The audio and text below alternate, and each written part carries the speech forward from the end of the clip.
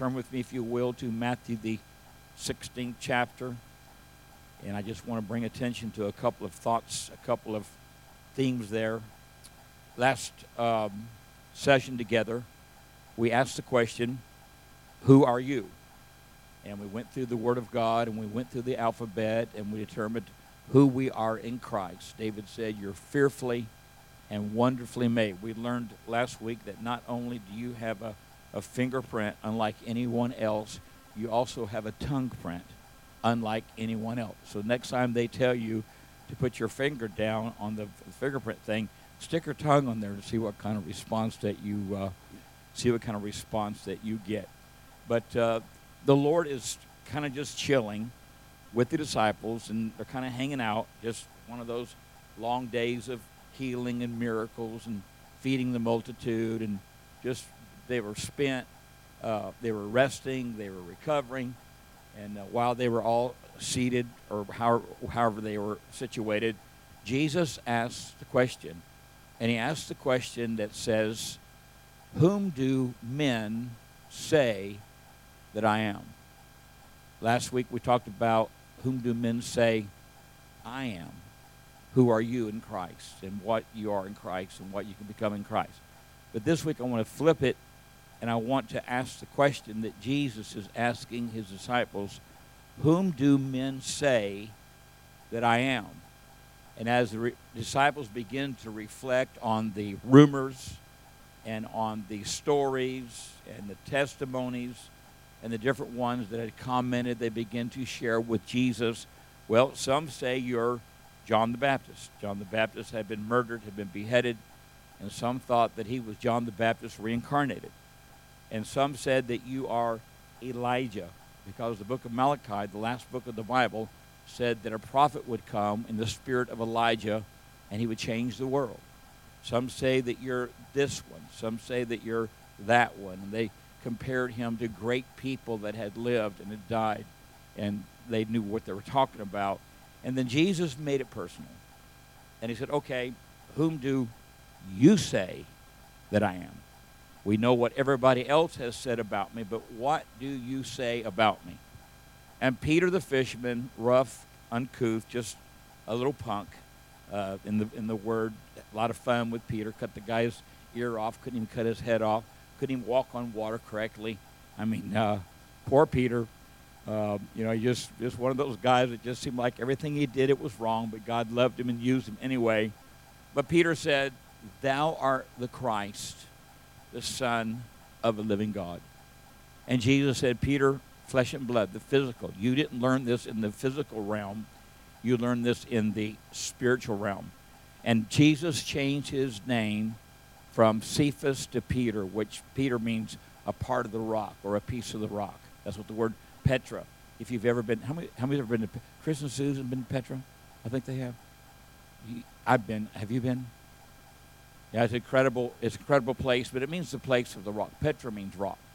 And Jesus looked at him and said, thou art Peter, and upon this revelation, I am the Christ, I will build the church. And so he named him a rock and a part of the rock. And we know that Jesus is that rock, the stone that the builder rejected, that we learn about in the book of Proverbs and the book of Ecclesiastic. But as he was just visiting and they began to declare, you are the Christ, the Son of the living God, something happens when you tune in spiritually to who God is. It changes the frequency, it changes the channel, it changes the dimension. And when you acknowledge who Christ is to you, Christ immediately changes your name into something positive and something healthy. Before I acknowledged what Christ was in my life, I was labeled a drug addict. I was labeled an alcoholic. I was labeled all the things that were attached to me because of my past and because of the things that I messed with and played around with. I had the world's label. I had the world's title. But that Sunday night when I knelt at that altar and asked him to come into my heart, there was a change in me. The song says, don't look for me to be in the place I used to be. There's been a change in me. I found a better way. And since I've found the church and found a place to pray, don't look for me to be in the place I used to be. I found a better way. And that's what's happened to us spiritually. In the natural, we made a declaration that Jesus is the Lord of our life and the Savior of our soul and the hope for mankind. And when we acknowledge that, then God changes our persona, changes our past, and begins to focus on our future. And He walks with us every day so that we can become all God wants us to be.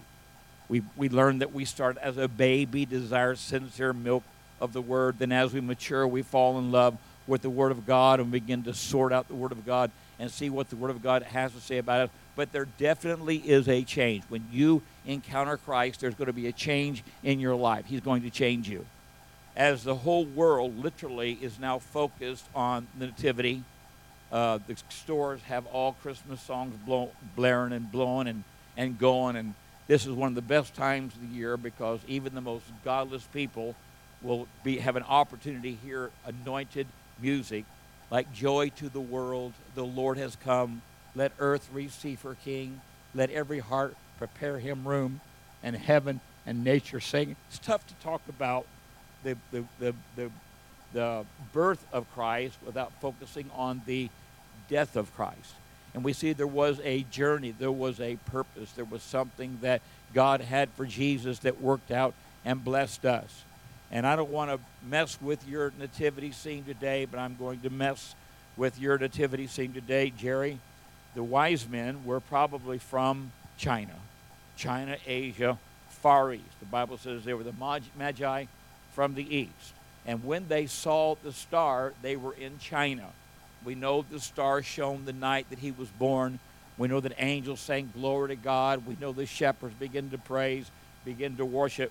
But on that night, 2,000 miles away, the Magi saw the star, realized the star had been prophesied in the book of Micah, that out of Bethlehem a star would shine. And so they knew the Word of God. They knew the writings of old. They knew the Arabic, that translation, and they knew that the Bible prophesied that there would be a star the night the King was birthed.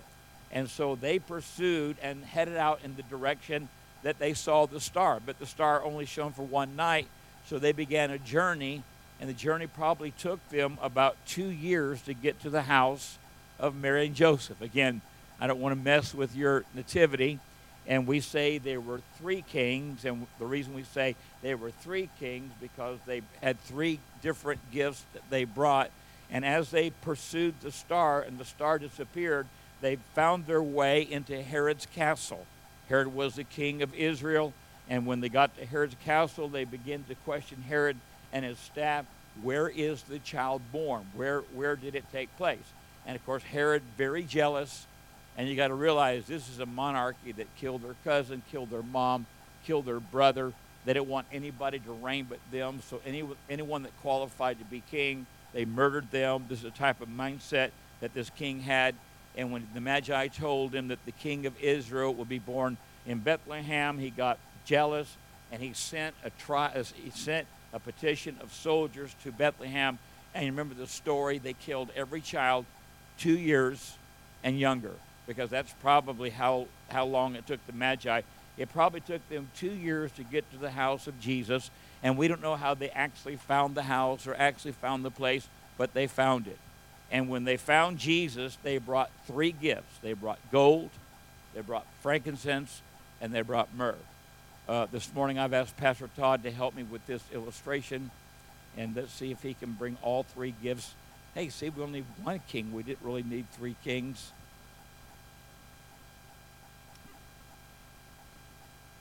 They brought the gold, they brought the frankincense, and they brought the myrrh. I just want to show you how practical the kingdom of God is. Again, we say there were 3 kings. We're not sure how many there were. We assume they traveled by camel. It took them 2 years to go 2,000 miles. They were very serious about what they were doing. Hello. They had their mind made up. They said, we're going to find the Christ. We're going to find the Son of God. And one of the kings brought a gift of gold. And as you look at gold, we know that gold today is how we measure our monetary system. And we know that gold is very expensive. But one king brought gold. And the reason he brought the gold, because gold in that day was a gift given to a king. When the Queen of Sheba came to visit Solomon, she brought solid gold pieces, solid gold to add to his wealth. And we know that was a gift. If you went before a king, you tried to have a piece or a portion of gold. We know also they brought the frankincense. And the frankincense was more of a liquid, but frankincense was the liquid that was offered before God. If you went to the altar of a god, you would bring a gift of frankincense and you would pour the frankincense out so that the altar area would smell like frankincense. So the reason they brought the frankincense, because it was a gift given to a god. The myrrh was a little different. The myrrh was more of a potpourri type that when it's placed on the flames, it gave out a particular odor or savor. And myrrh was given at the time of death. When someone died, they brought myrrh, and when they wrapped the body, the Bible says they wrapped the body with oil and spices. That spice would have been myrrh, and what that did was it kind of limited or hindered the smell or the stench of death, and that was the purpose of the myrrh. So when we look at the three gifts, if there were three kings, we know that they brought the gold because he is the son, he is the King of Kings. Hello. They brought the myrrh because he is the King of Kings, the frankincense, King of Kings, and the myrrh because he was the sacrificial lamb. How crazy is that? Now, let me show you the practical side of God. When the wise men came to that home of Jesus, obviously it became talked about. Everybody began to spread it. Everybody began to talk about it.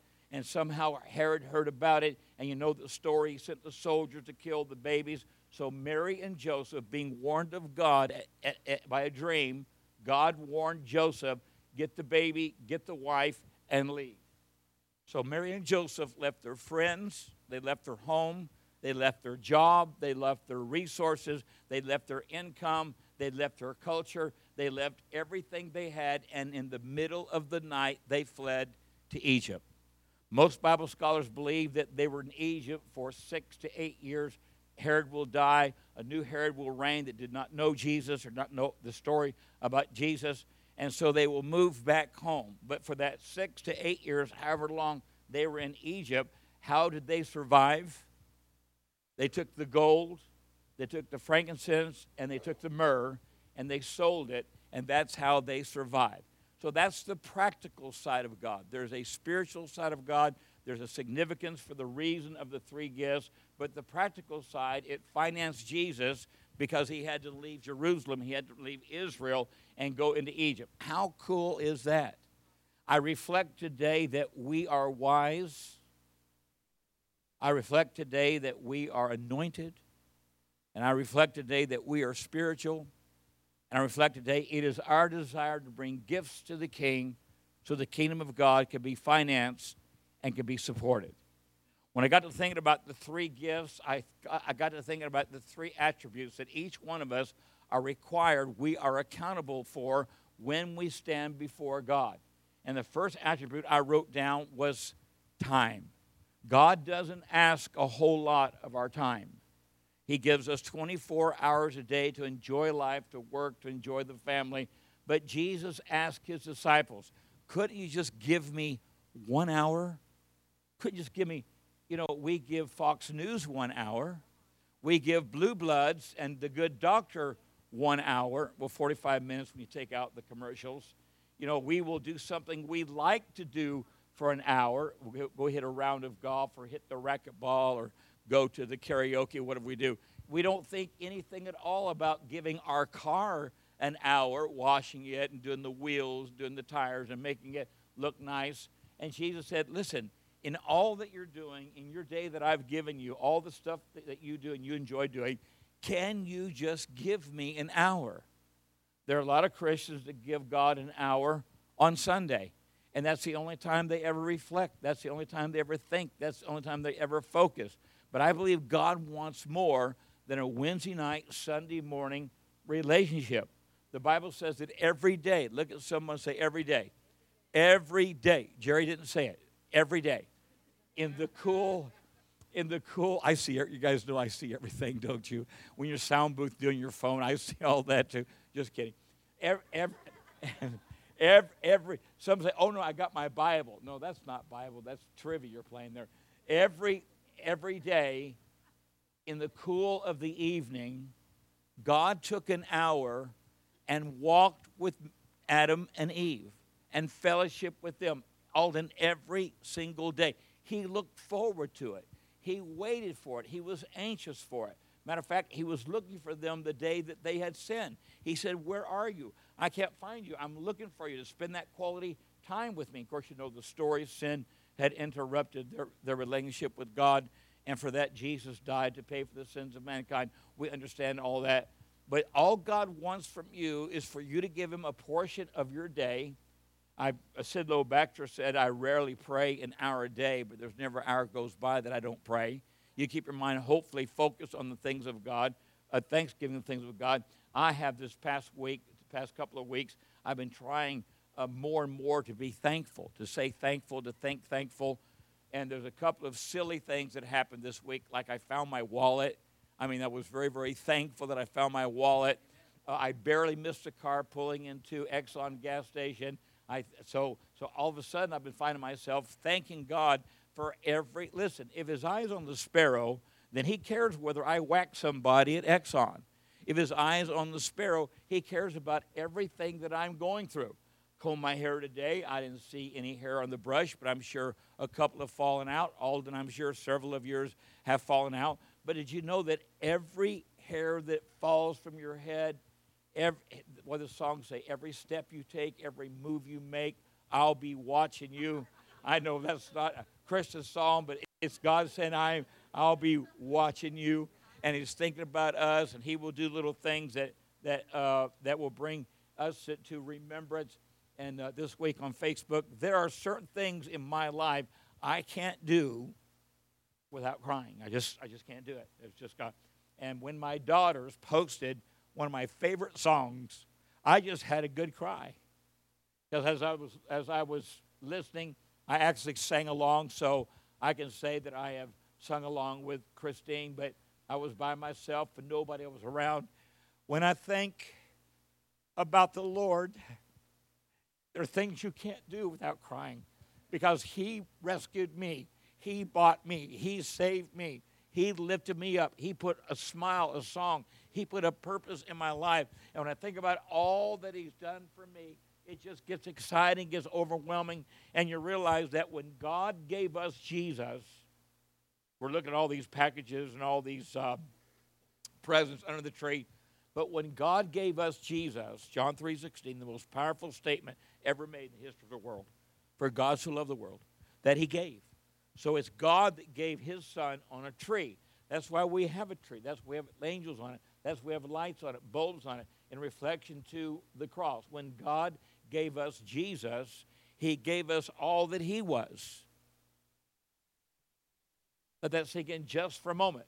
So when you ask, who do men say that I am, and we begin to declare what people say that he is, but it goes a little farther, and he asks you, well, who do you say that I am? And when you go through the Word of God, you find so many things that God is, that God has translated, and God has given you. Does that excite anybody in the house today? He requires your time. He requires your talent. This week we've seen all kinds of talent, decorating, singing, dancing. God has given everybody in this house a measure of faith, something that you can do for the kingdom. He said, I want you focused on the widow. I want you focused on the orphan. I want you to focus those in jail. That's pretty much the things we focus on with our talent that God has given us, that we can be a blessing, or we can touch somebody's life. We can touch a single mom. We can touch some kids. We can touch somebody. God created us to touch somebody, and he gave us that personality. He gave us that charisma. He gave us that favor. He gives that laughter so that we could share it with somebody else. So God requires our time. He requires our talent, and he requires our tithe. Tithe is not a suggestion. It's a command. It's how God finances the kingdom. That the church survives based upon the tithe of the saints. And one day I'm going to stand before God, and I'm going to give account for everything I've done, everything I've said. But more importantly, I'm going to give account for everything I spent. And I'm going to stand before God. And I hope, Kelly, that I say, wow, I gave all of that in my 70, 80 years on life. I sowed that much. I don't want to be the person that says, should have done more, should have, could have, would have, didn't, should have done more. Because one day I am going to hear him say, well done, thy good and faithful servant. And then I'm going to say, what good did I do? He said, you touched the widow, you touched the orphan, you touched the jail, you touched the ministry. And I want to go to bed at night with a clean conscience, knowing I've done everything God's called me to do, so God can do everything that he's called to do for me. What does that mean? Well, when you ask, who am I, or whom do men say that I am, as you go through the Word of God, you see the Word says a whole lot of things about God. Are you ready? In Psalm 103:3, it says that he is your healer. In Isaiah 59:20, it says he is your redeemer. In Psalm 70, verse 5, it says he is your deliverer. In Psalms 43:2, it says he is your strength. In Joel 3:6, he is your shelter. In John 15:15 says he's the friend that sticketh closer than a brother. In 1 John 2:1, he is your advocate. In Isaiah 9:6, he is your everlasting Father. In Psalms 23:3, he is the restoration of your soul. Aren't you glad this morning that we can be restored by the power of the blood of Jesus Christ? In Isaiah 9:6, for unto us a child is born, unto us a son is given, and the government shall be upon his shoulder, and his name shall be called Wonderful, Counselor, Everlasting Father, Mighty God, Prince of Peace. Aren't you glad that he is your everlasting Father? In 1 John 4:16, he is love. In 1 Timothy 2:5, he is your mediator. In Habakkuk 1:7, he is your stronghold. In John 6:33, he's the bread of life. In Psalms 32:17, he is my hiding place. Aren't you glad that he that dwelleth in the secret place of the Most High shall abide in the shadow of the Most High? Isaiah 60:20, he's everlasting life. Are you bored or should I go on? Jeremiah 50:16, he's our resting place. In John 16:13, he's the Spirit of truth. In Isaiah 22:4, he is the refuge from the storm. Aren't you glad this morning when the storm rages, the lightning flashes, the thunder crashes, that he is God and he has a place to hide us, that the storm cannot hurt us? When you think about the storm, he walks on the water and rides on the waves of the wind. In 1 John 5:20, he is eternal life. In Genesis 22:14, he is the Lord who provides. Aren't you glad that he is Jehovah Jireh, the Lord that provides our need? In John 4:10, he is the living water. He takes that water, turns it to wine, refreshes you and blesses you and gives you joy. In Psalm 144:2, he is my shield. Aren't you glad that no weapon formed against me can prosper? Every fiery dart the enemy throws against me, I hold up my shield of faith and I overcome by the blood of the Lamb. In Isaiah 54:5, for every lady in this house, he is your husband, and he's a husband that will never cheat on you, never let you down, never abuse you, never say anything hurtful, but he will be the friend that sticketh close to a brother. In Hebrews 13:16, he is my helper. In Isaiah 9:6, he is the wonderful counselor. What a friend we have in Jesus. All our needs and griefs to bear. What a privilege to carry. Say it with me. Everything to God in prayer. In Exodus 15:26, he's the Lord who heals us. In Psalm 71:15, he is our hope. And in Romans 15:15, he is joy unspeakable and full of glory. Who is God? He is all these things to you. And when God gives you Jesus, he gave you all of himself. Oh, give the Lord a hand clap, if you will, in this house. Thank you, Lord. That was a breathful. When I think, Christine, come and sing it. Come and sing it.